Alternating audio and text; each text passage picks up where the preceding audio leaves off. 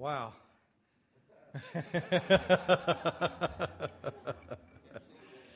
Okay.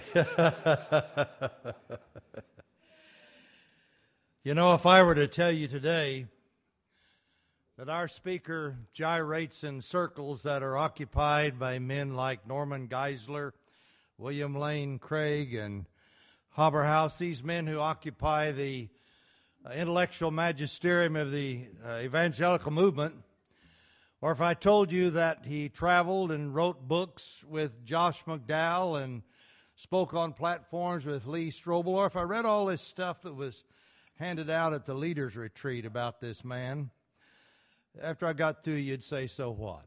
You know, that's what I'd say. But I don't say so what about Dave Sterrett. This is a man that Gordon and Sue and Barbara and I have known for many, many years. First met Dave when he was about 11 or 12 years old as we traveled to Stanton and spent time in their home. Clay and Teresa are wonderful Southern hosts, and they have a basement with a great bedroom that the Wrights and Garretts over the years often occupied. But you know, that first time I met Dave, we hardly even noticed each other, probably weren't even aware of each other, but as the years went by, we became more and more aware of one another. Barb had a special heart for Dave.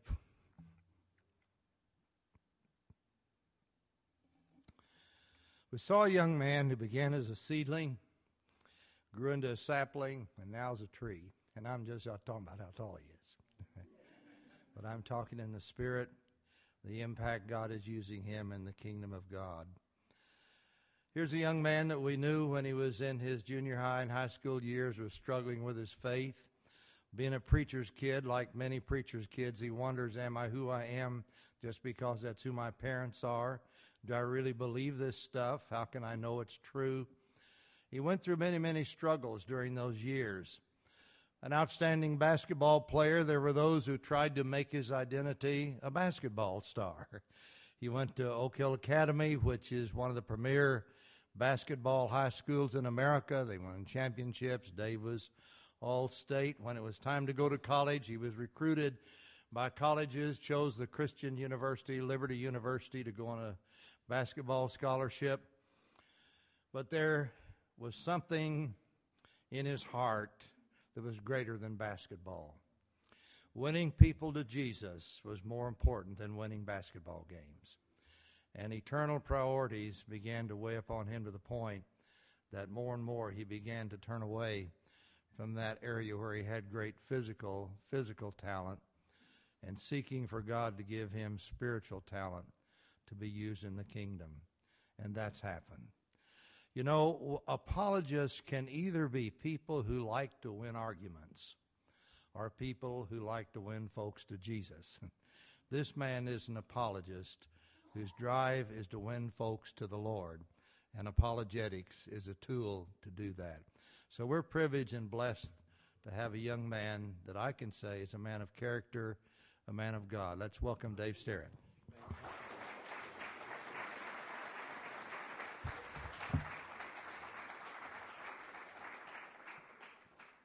Well, it sure is an honor to be here and just have so many memories.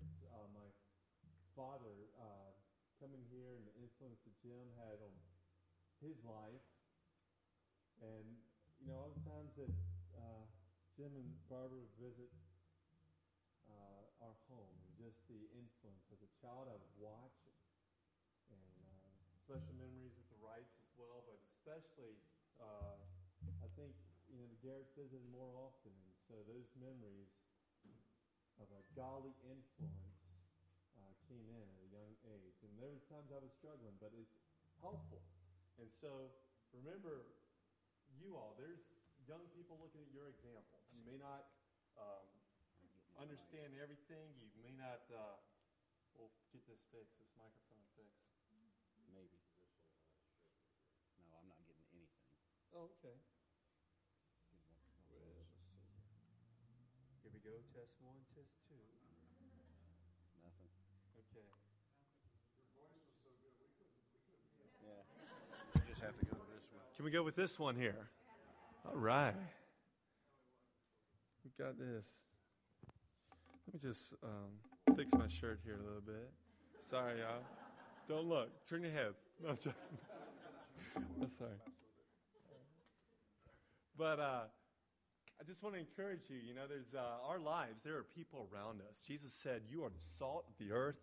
You're the light of the world. Let your light shine before men so that they may see your good deeds and praise your Father who is in heaven." And so I want to encourage you, for all of you.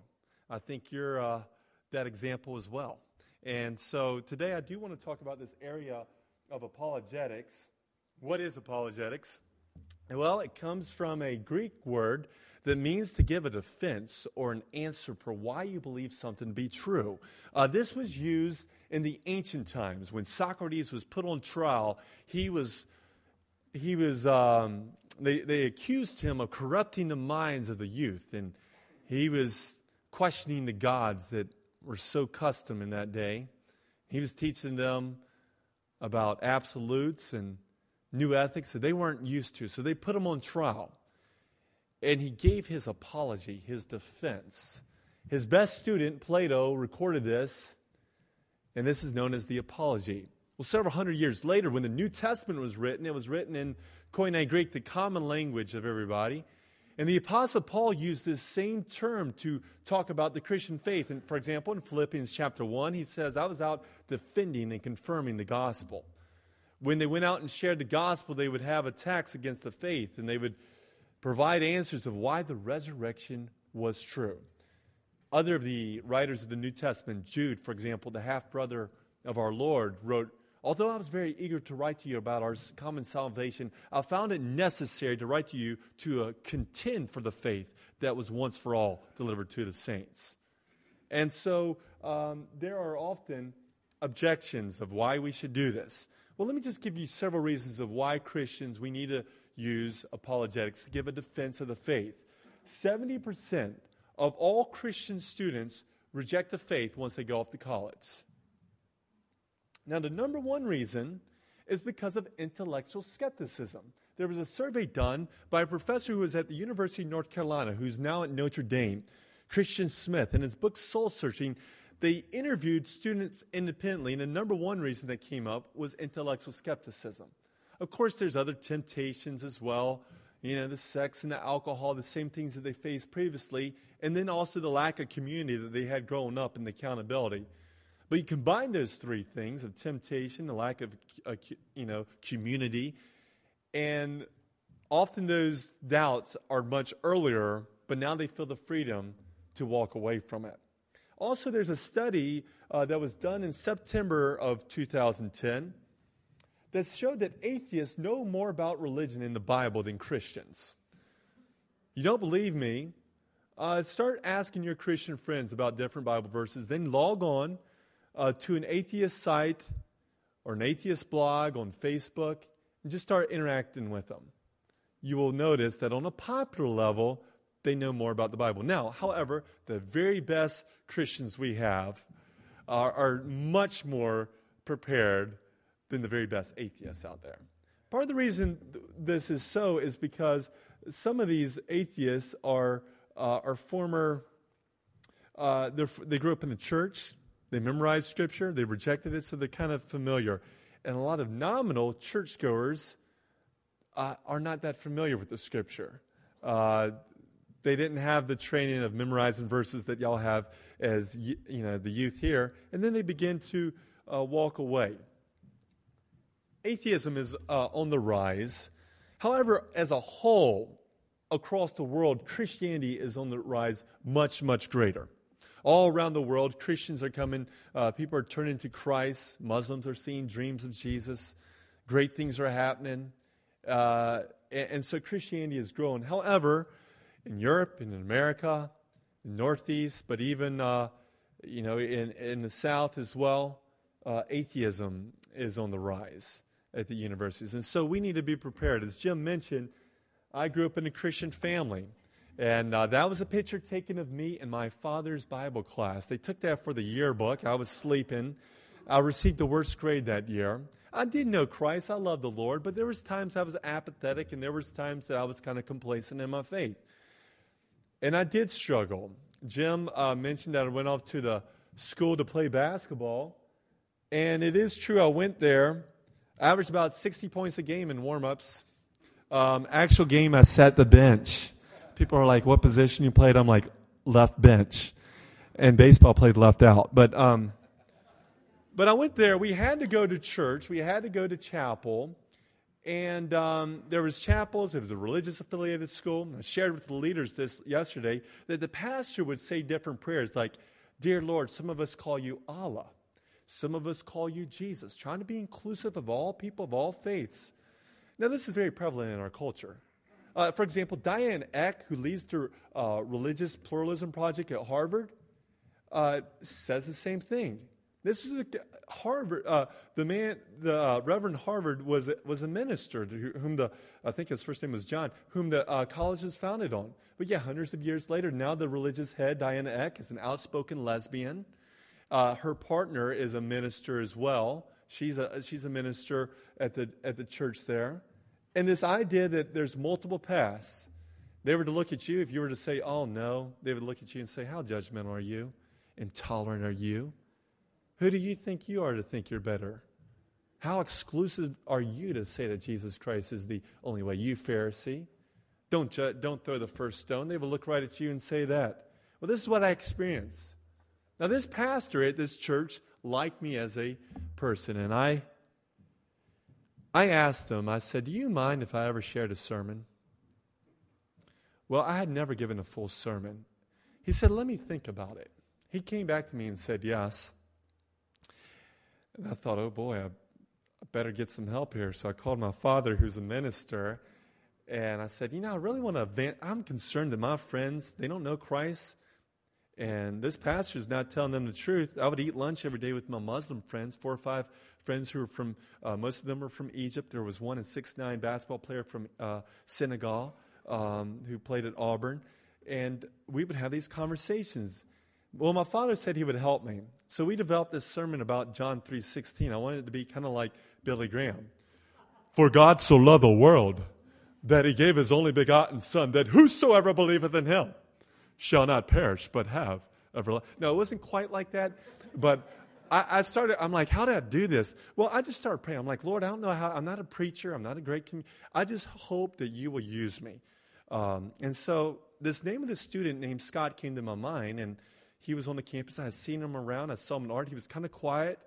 I thought, the Lord's going to use me to lead him to the Lord. I thought that's what God was telling me. So I thought, I'm just going to go up to his dorm and meet this man, try to throw out something about God to see how he reacts. So I showed up at his dorm and say, hey, I'm Dave, and I just want to meet you. And I just started small talking, and I tried to throw out something about, Lord's really blessed me lately. Just try to throw something out about God just to see how he would handle it. And he said, are you a Christian? I said, yeah. I said, you?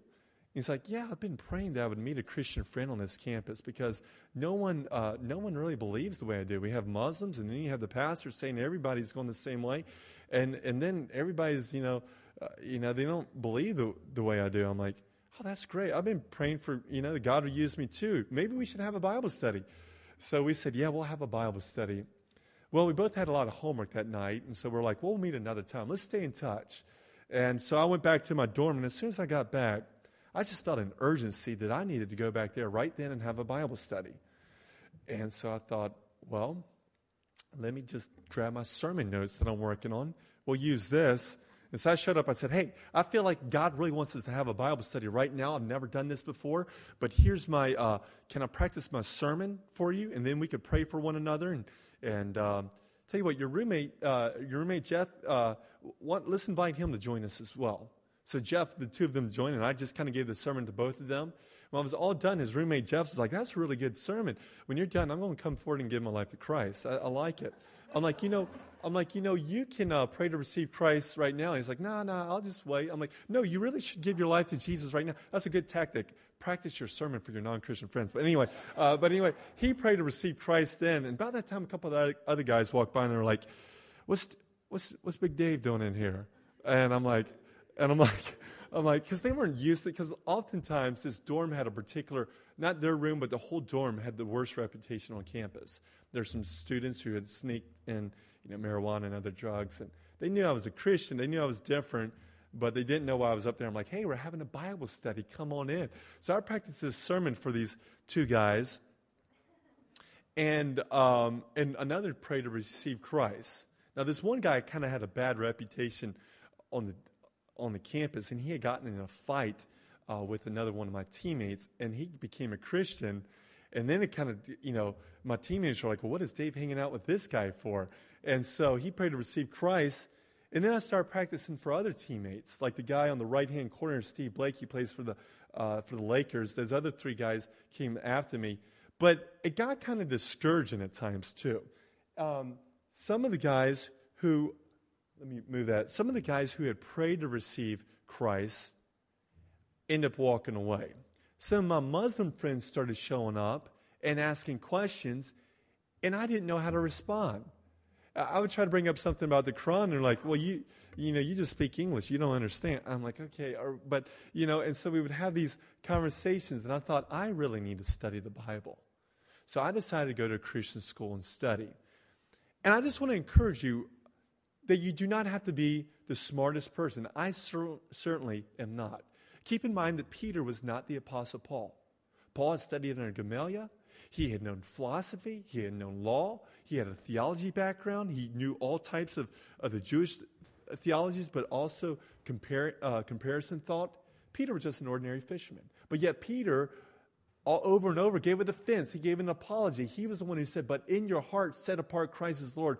Always be prepared to give an answer to everyone who asks you to give a reason for the hope you have. But do this with gentleness and respect. Some of the objections, often Christians in some circles will say, well, I don't know if we need to do apologetics. I mean, that's good for just a few people. It's not the most helpful tactic. We just need to love. So I want to take on some of the objections, some of the apologies from skeptics of Christians who say we shouldn't do this. Well, isn't answering questions getting in the way of the Holy Spirit? We need to just love people and let this Holy Spirit work? Why do we need to give reasons? One is the person who says we don't need to give reasons or answers, they're trying to give you a reason and an answer that we don't need to give reasons and answers. Like, for example, the person who tries to explain using scriptures that we shouldn't use apologetics. Well, and also it's just unbiblical. Over and over there's scripture, for example, that tells us to do it. Peter said it. People say, well, we shouldn't get into arguments. Well, we need to be kind. We need to be loving. Peter says that. But at the same time, 2 Corinthians 10:5 says we destroy arguments and every pretension that sets itself up against the knowledge of God.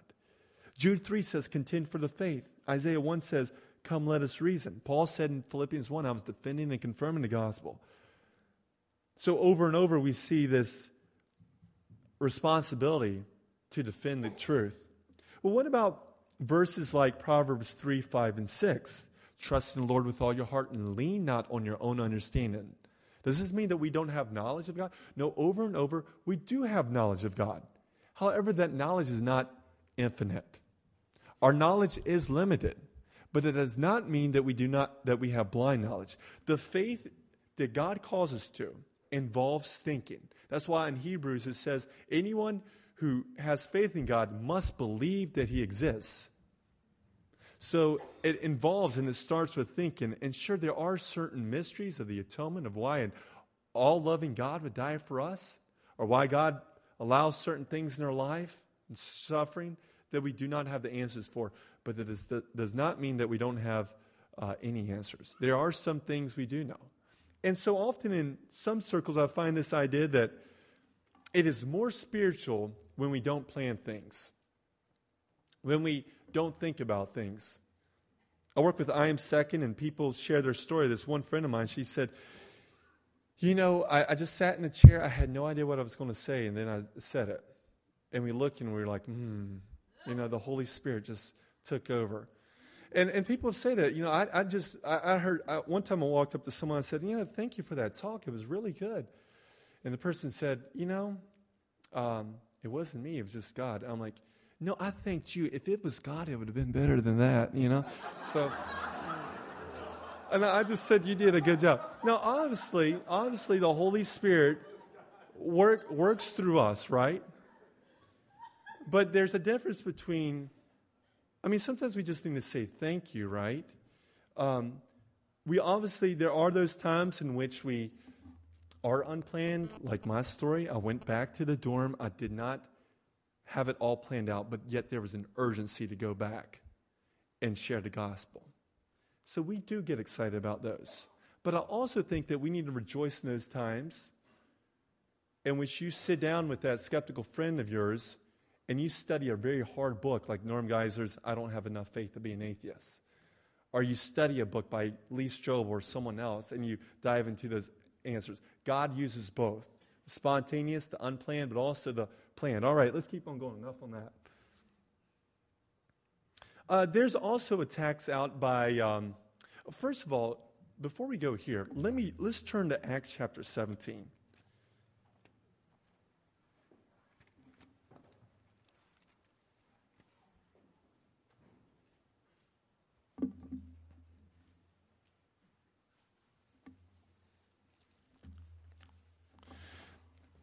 There's different purposes of apologetics. Apologetics, most of the time, means to give a defense for the faith, but also there's uses not just in evangelism. When you have, all truth is God's truth, and at a very young age, as you prepare and teach your children, it's important that even at a young age, they begin to discern falsehood. When a teacher at their Christian school or non-Christian school will say something that may not be true, they begin to question, they begin to ask the right questions, and yet they can disagree in a way in which they still honor the authority. But oftentimes we do see the use in regard to evangelism. In Acts chapter 17, Paul is traveling. Verse 1, when they passed through Amphipolis in Apollonia, they came to Thessalonica where there was a Jewish synagogue. And as it was his custom, Paul reasoned on 3 Sabbath days from the Scriptures, explaining and proving that Christ had to suffer from the dead. So these group of Jewish thinkers in this synagogue believed in the authority of the Scriptures. So he's going to begin with the authority of the Scriptures. In Berea, verse 10, Paul and Silas went to Berea, and this group was even of more noble character. They even had a higher regard for the Scriptures than those of Thessalonica. Again, he reasoned with the Scriptures, and they looked it up to see if what Paul had to say was true. That's in verse 11. Then we get to Athens. By mistake, some of the men from Thessalonica had learned that Paul was preaching in Berea, and they stirred it up, and they also sent men to escort Paul to Athens. While Paul was in Athens, this was a thing that he was unplanned, but yet he had a knowledge to understand falsehood. It says, let's just read it here. Verse 16, while Paul was waiting for them in Athens, he was greatly distressed to see that the city was full of idols.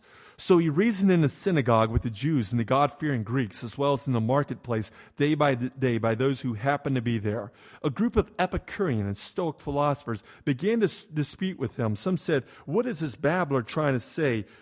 Others remarked, "He seems to be advocating foreign gods." They said this because Paul was preaching the good news about Jesus and the resurrection. Amongst this time, the two great thinkers of Greece, of the classical age, was Aristotle and Plato. Most of us today have still been influenced by their thought. Most theologians, whether it will be influenced, will be more Aristotelian or more Platonic. And you may say, I'm neither one, it's just the Word of God. Well, if I spend some time with you, I could tell you which one you lean towards. We don't have time to go into that right now. But at this time, the writings of Aristotle were not as popular, so the two groups of philosophers that were the most prominent in that time were the Epicurean philosophers and the Stoics. Now, the Epicureans, the greatest portion of writing that we have from an Epicurean philosopher is from Lucretius. Lucretius is very naturalistic, and some of the arguments that the new atheists use against God are taken right from him. For example, C.S. Lewis, when he was convinced of his atheism, he thought the arguments of Lucretius were better than that of Paul. Lucretius said, had God designed the world, it would not be a world so frail and faulty as we see it. So even Lewis, when you read Mere Christianity, he's going to give his moral argument, but he's not going to have strong conviction on the design argument. Even he's influenced by Lucretius that if God had the design argument is weak, because the design argument, if God had designed the world, people say that the design and the biology and the fine-tuning of the universe, if that points to God, well, look at all the disease, look at all the mistakes, look at all those. And so that was Lucretius who argued against design in the 3rd century. The Stoics were more pantheistic in nature. What is pantheism? Well, polytheism says that there's many gods. Pantheism says that there is one source of all. All is God. You're God, I'm God, we're all God. Now, oftentimes, pantheists are also polytheistic. That's why a Hindu, for example, the largest pantheistic religion, says that God is Brahman, everything is Brahman, but there's also individual deities within this. Some of the Greeks, the Stoics, for example, were like this too. They believed that there was all one reality. The universe is God, you're God, I'm God.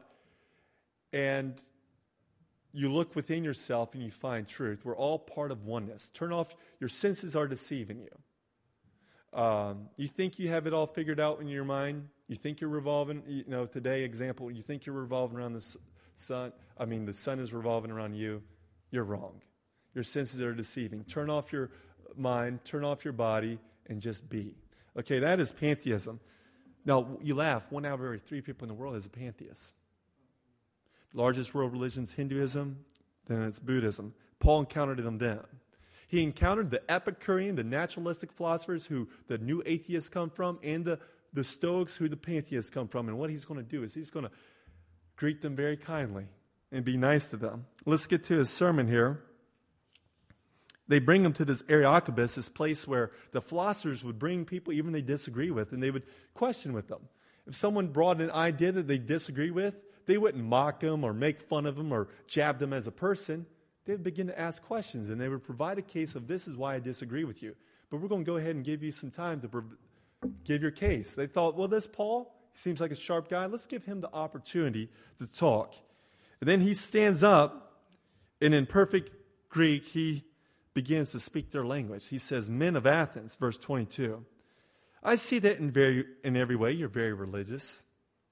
For as I walked around, I looked carefully at your objects of worship, and I even found this altar to an inscription to an unknown God.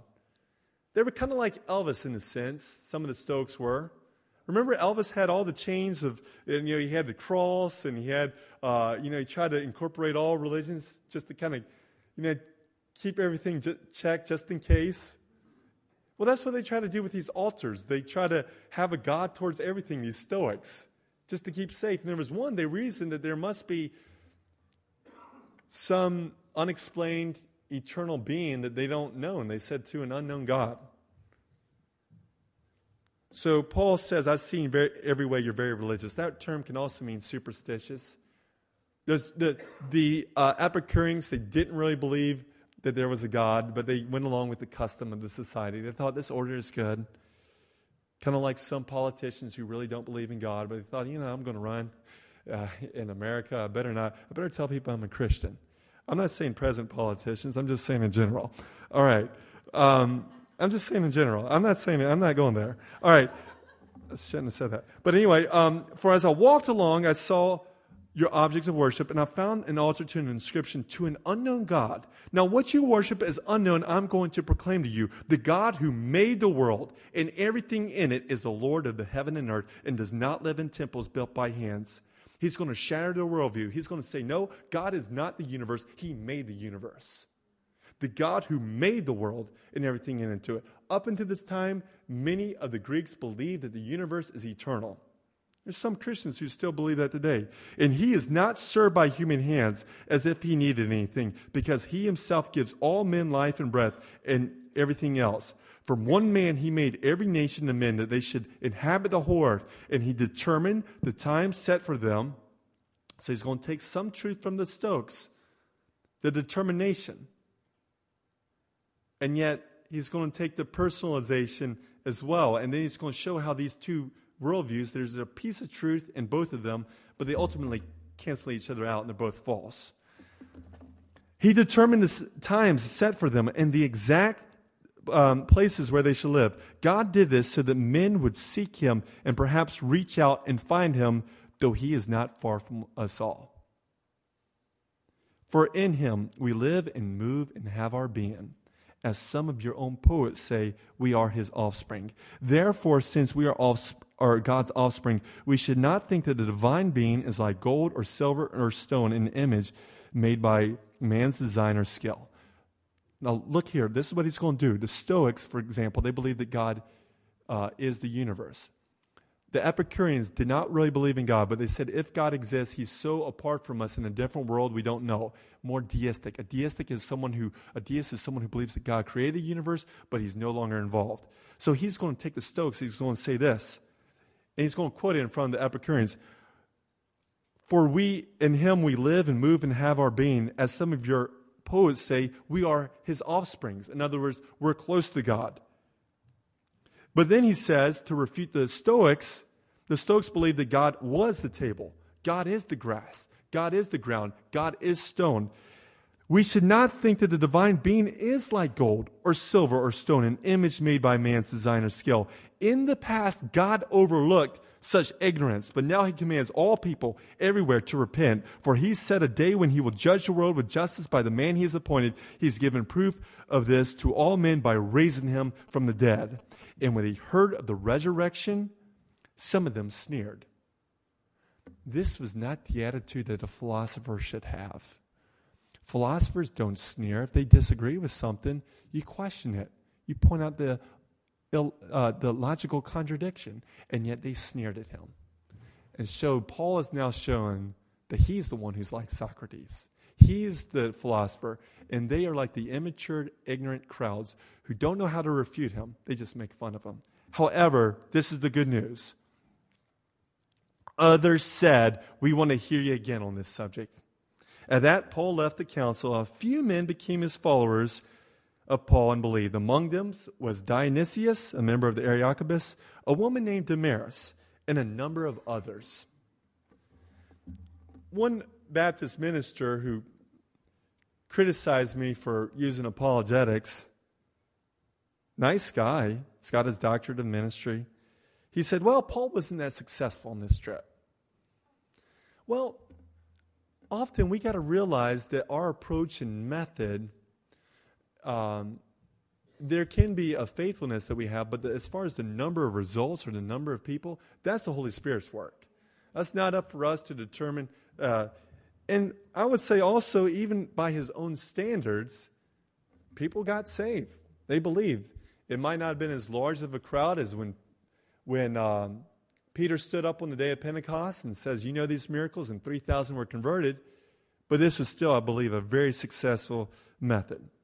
Well, there's a lot of best-selling books out that talk about the new pantheism. And I think if we can take and understand some of these principles from the Stoics and how to refute that, then it's going to help us when we hear pantheistic thought. I wrote the book, Oh God, A Dialogue on Truth and Oprah's Spirituality. The reason I chose Oprah is because she's picked over 20 books that have become New York Times best-selling books. I think as a woman, she's done a lot of good things, humanitarian efforts, and others. Seems to have a kind heart. But I've been concerned over the years because she has given a platform to false spiritual teachers. Among them, for example, is the Mary Ann Williamson, who writes on Helen Schucman's work, A Course on Miracles. Also, Eckhart Tolle's the book, A New Earth. Oprah had her webinar, 2 million people logged in, and all these books are pantheistic in nature. They will say that everything is God and God is everything. And Rhonda Byrne's The Secret, for example, it says that God is everything and everything is God, and because of that, you control the universe through your thoughts, through what you declare in your mouth. God is the universe. Jesus said, I'm the way, the truth, and the life. Well, one of her, Oprah, who says that Eckhart is a prophet of our time, he says, you can say that about yourself. You are the way, you are the truth, you are the life. Well, in the story, Oh God, there is a man who is dying, and his wife, who is a fan of The Secret, and they had read it together, begins to read to him from The Secret. You go to, this book was number one for a while, sold several million copies. Here's what The Secret says. When people are completely focused on what's wrong in their symptoms, they will perpetuate it. The healing will not occur. Think thoughts of perfection. Illness cannot exist in a body that has harmonious thoughts. Know that there is only perfection, and you observe perfection. You must summon that to you. Imperfect thoughts are the cause of all of humanity's ills, including disease, poverty, and unhappiness. Declaring in 10, I think perfect thoughts, I see only perfections, I am perfection. You can think your way to the perfect state of health, the perfect body, the perfect weight, eternal youth. That is from The Secret. Well, I'm not going to... Well, in the story, this man dies. Doesn't work, even though he's thinking those thoughts. I'm concerned often that pantheism comes up in church, and some people will disagree with it, but they don't know how to respond. Some of these communicators are good. I mean, they're great speakers. I was watching one in Texas a while back, and he was on television, and he was speaking, and I thought, this guy's a good communicator. He had a large church and seemed positive, and he was saying something like, you are a child of the Most High God. Our tendency in life is to think on the negative. We like to dwell on the things that we don't have. You need to just start declaring in your mind what you want to be, and God will bring it into fruition. So I thought, wow, this guy's pretty good, you know. I thought, I'm going to go play a little basketball. I might as well just start declaring in my mind that I am LeBron James and ain't nobody stopping me. So I got the basketball in my hands, and I'm thinking these thoughts. No, I'm not Dave Sterrett. Why? Because I'm thinking I'm LeBron James. Ain't nobody going to stop me.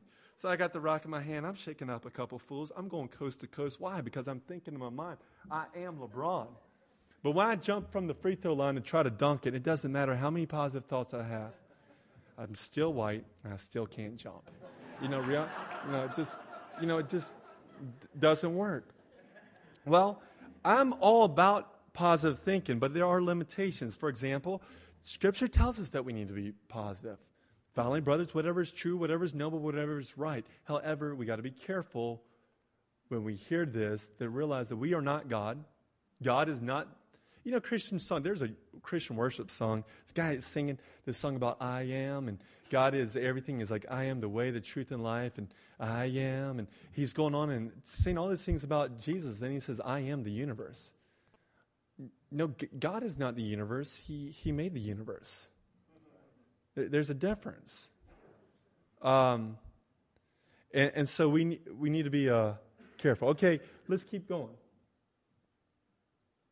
One of the tools that we use is with self-defeating is in the new spirituality is we're showing the person how their own claim doesn't live up to what it's claiming. Like, for example, if someone says there is no absolute truth, what's wrong with that statement?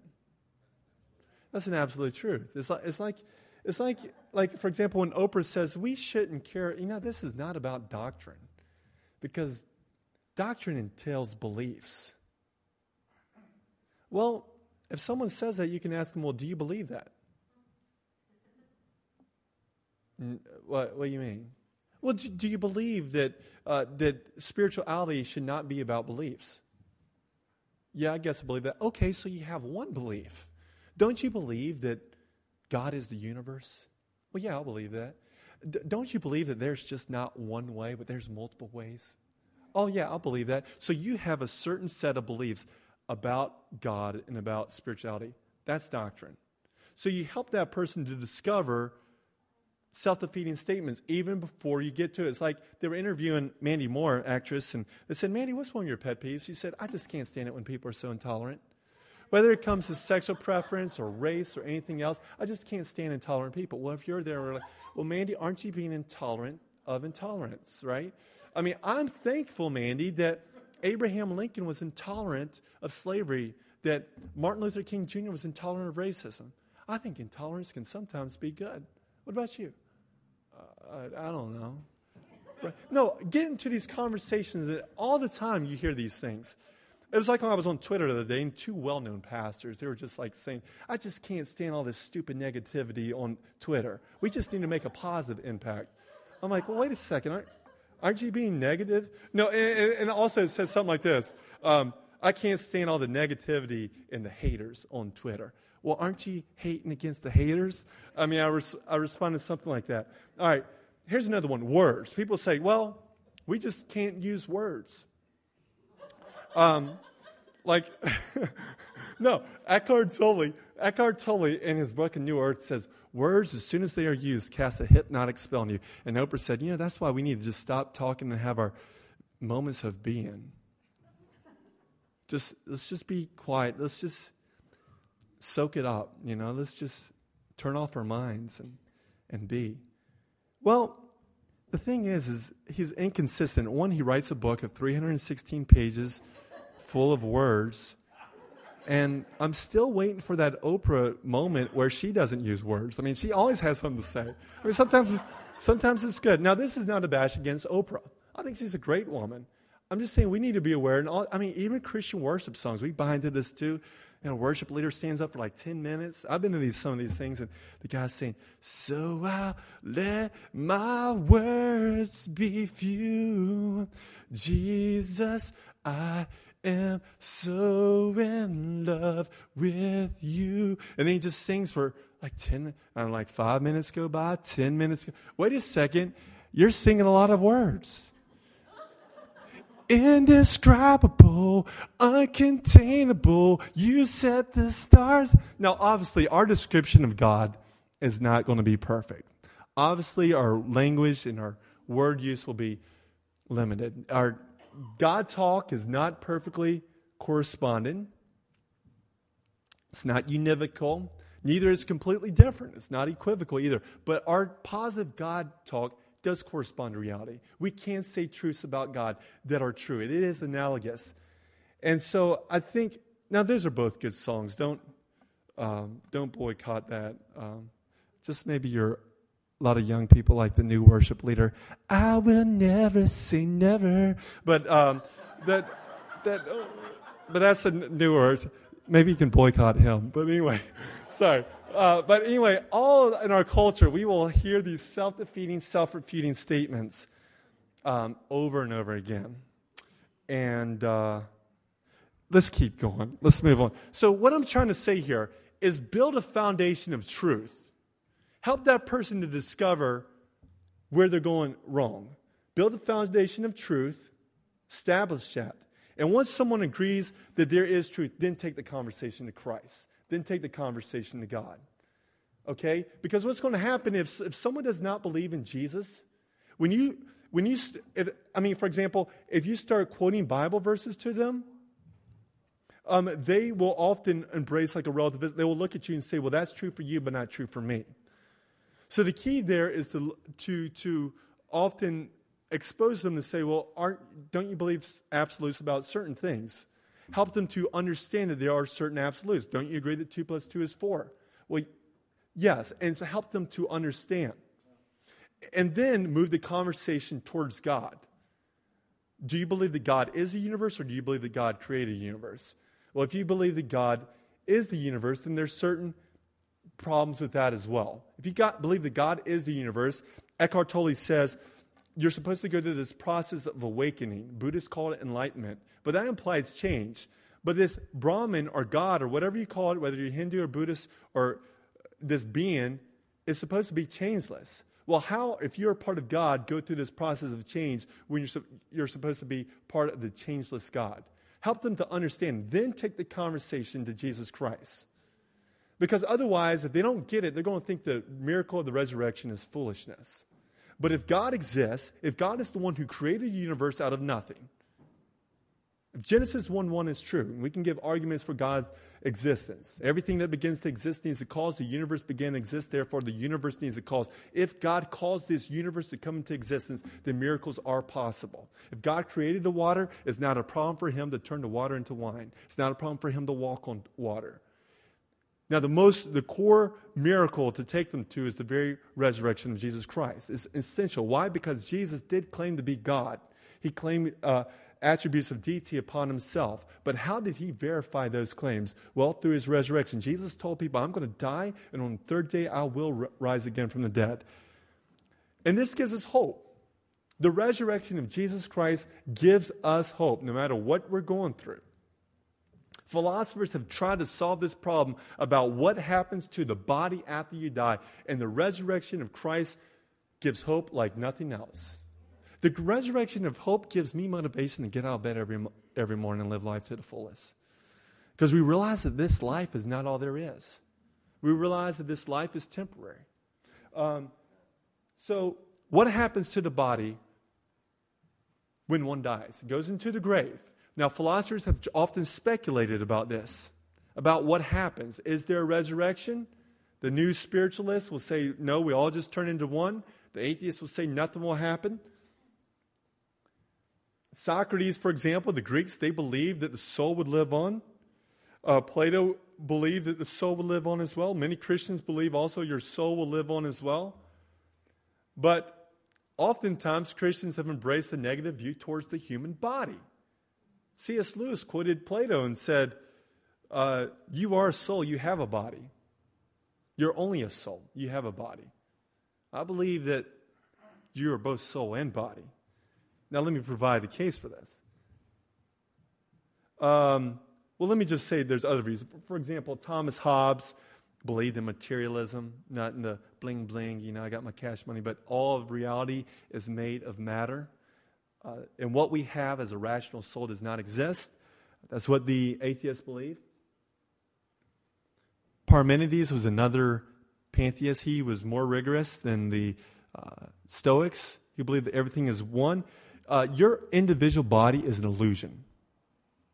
And so you go on. Well, here's the thing. For example, he would say, how many times have our senses deceived us?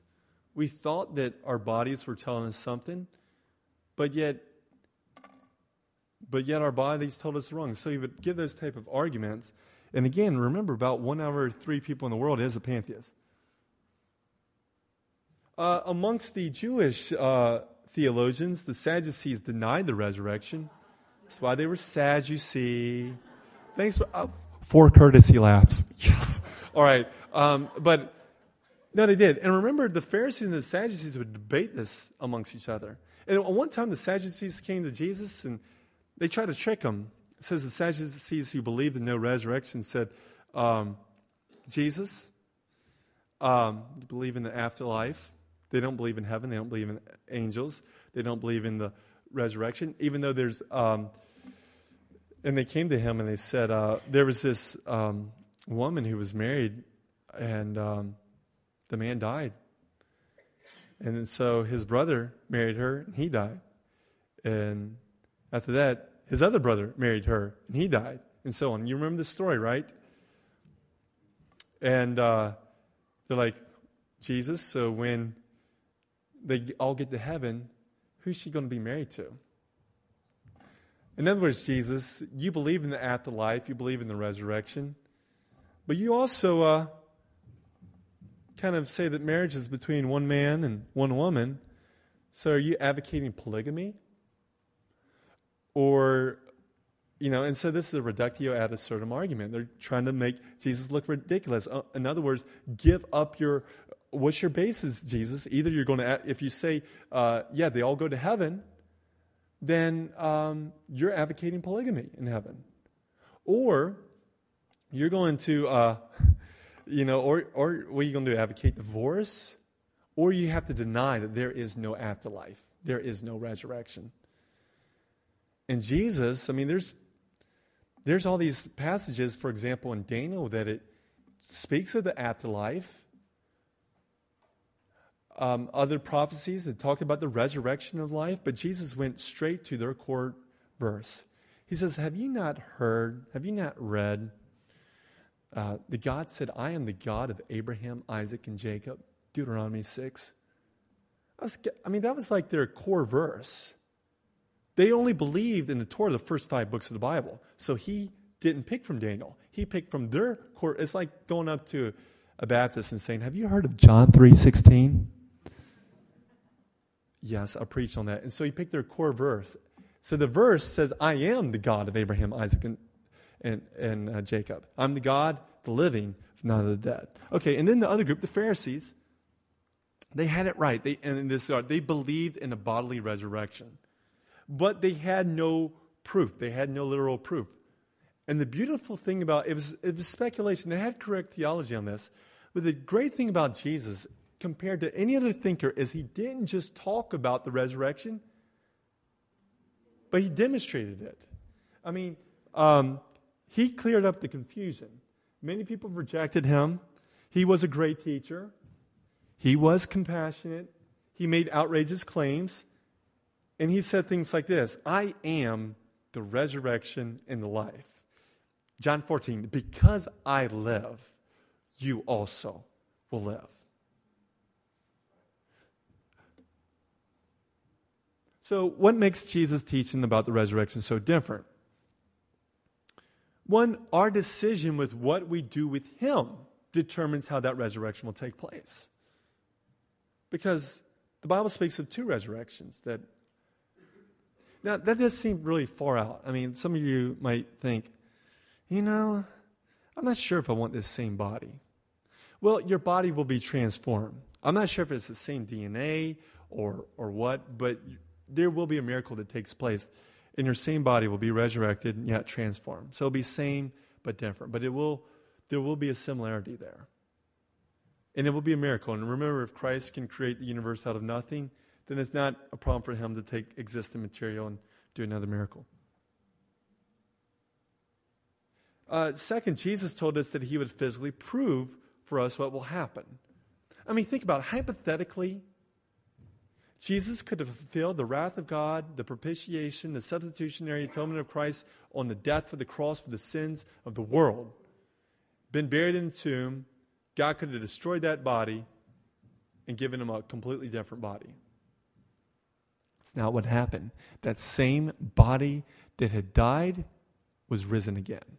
God demonstrated his victory over death, but he also told us, because I live, you also will live. That there will be hope no matter what you're going through, no matter what suffering. If you've lost a loved one, no matter what we experience, that there is hope. That one day our bodies will be raised again. And we'll be able to see Christ face to face. Well, how do we know that the New Testament writers wrote the truth about the resurrection?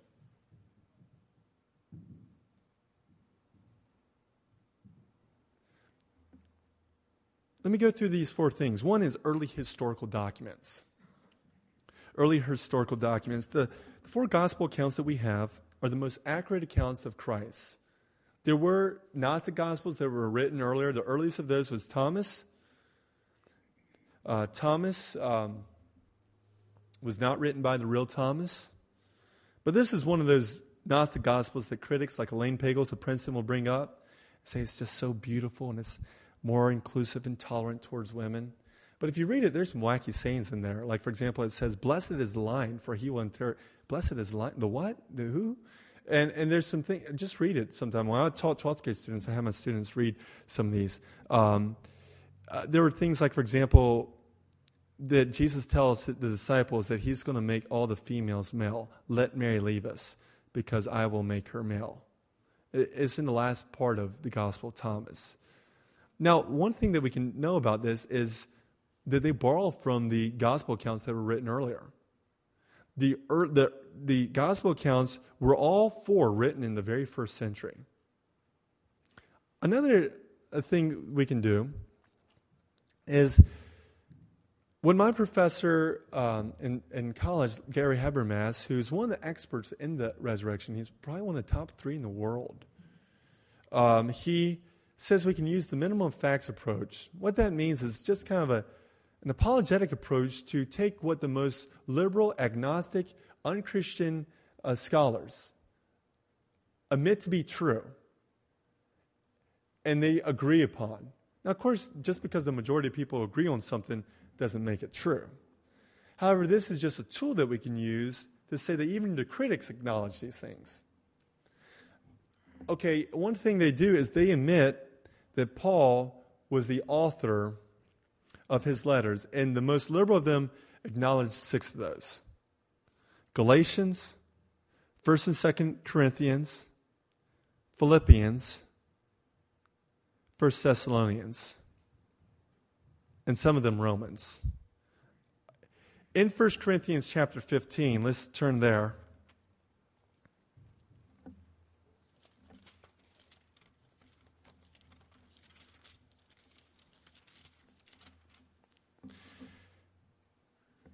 Now, brothers, I want to remind you of the gospel I preached to you, which you received, on which you have taken your stand. By this gospel you are saved, if you hold firmly to the word I preached to you. Otherwise you have believed in vain. For what I received to you, I passed on as of first importance. That Christ died according to our sins, according to the Scriptures, that he was buried, that he was raised on the 3rd day, according to the Scriptures. And after that he appeared to Peter, and then to the 12. After that he appeared to more than 500 brethren. At the same time, most of them are living, though some have fallen asleep. And last of all, he appeared to me. Then appeared to James, and then also to the other apostles. Last of all, he appeared to me, to the one abnormally born. In this letter, Paul says, for what I received to you, I already passed on to you. Now, some scholars debate whether Christ died 30 AD or 33 AD. For this, it really doesn't matter. But they suggest that Paul could have received this material at 2 different times, either in Damascus or in Jerusalem when he met with Peter and James. And most scholars date this between 2 and 8 years of the resurrection actually taking place. That this was preserved. Remember, most scholars agree that Paul was the author of these 6 books between 50 AD and 60 AD. And that he previously received this material. There's other portions of Scripture that seem that was in existence before Paul actually penned it. Like, for example, in Philippians chapter 2, who being in the very nature God did not consider equality with God something to be grasped, but made himself. There was a poetic nature, and when the church got together, they would almost say it kind of like a creed, kind of like a song. They would get together very early when they would meet in churches, house churches, and recite these. What's so fascinating is even by the time of this letter, that leads to the many eyewitnesses of the appearances.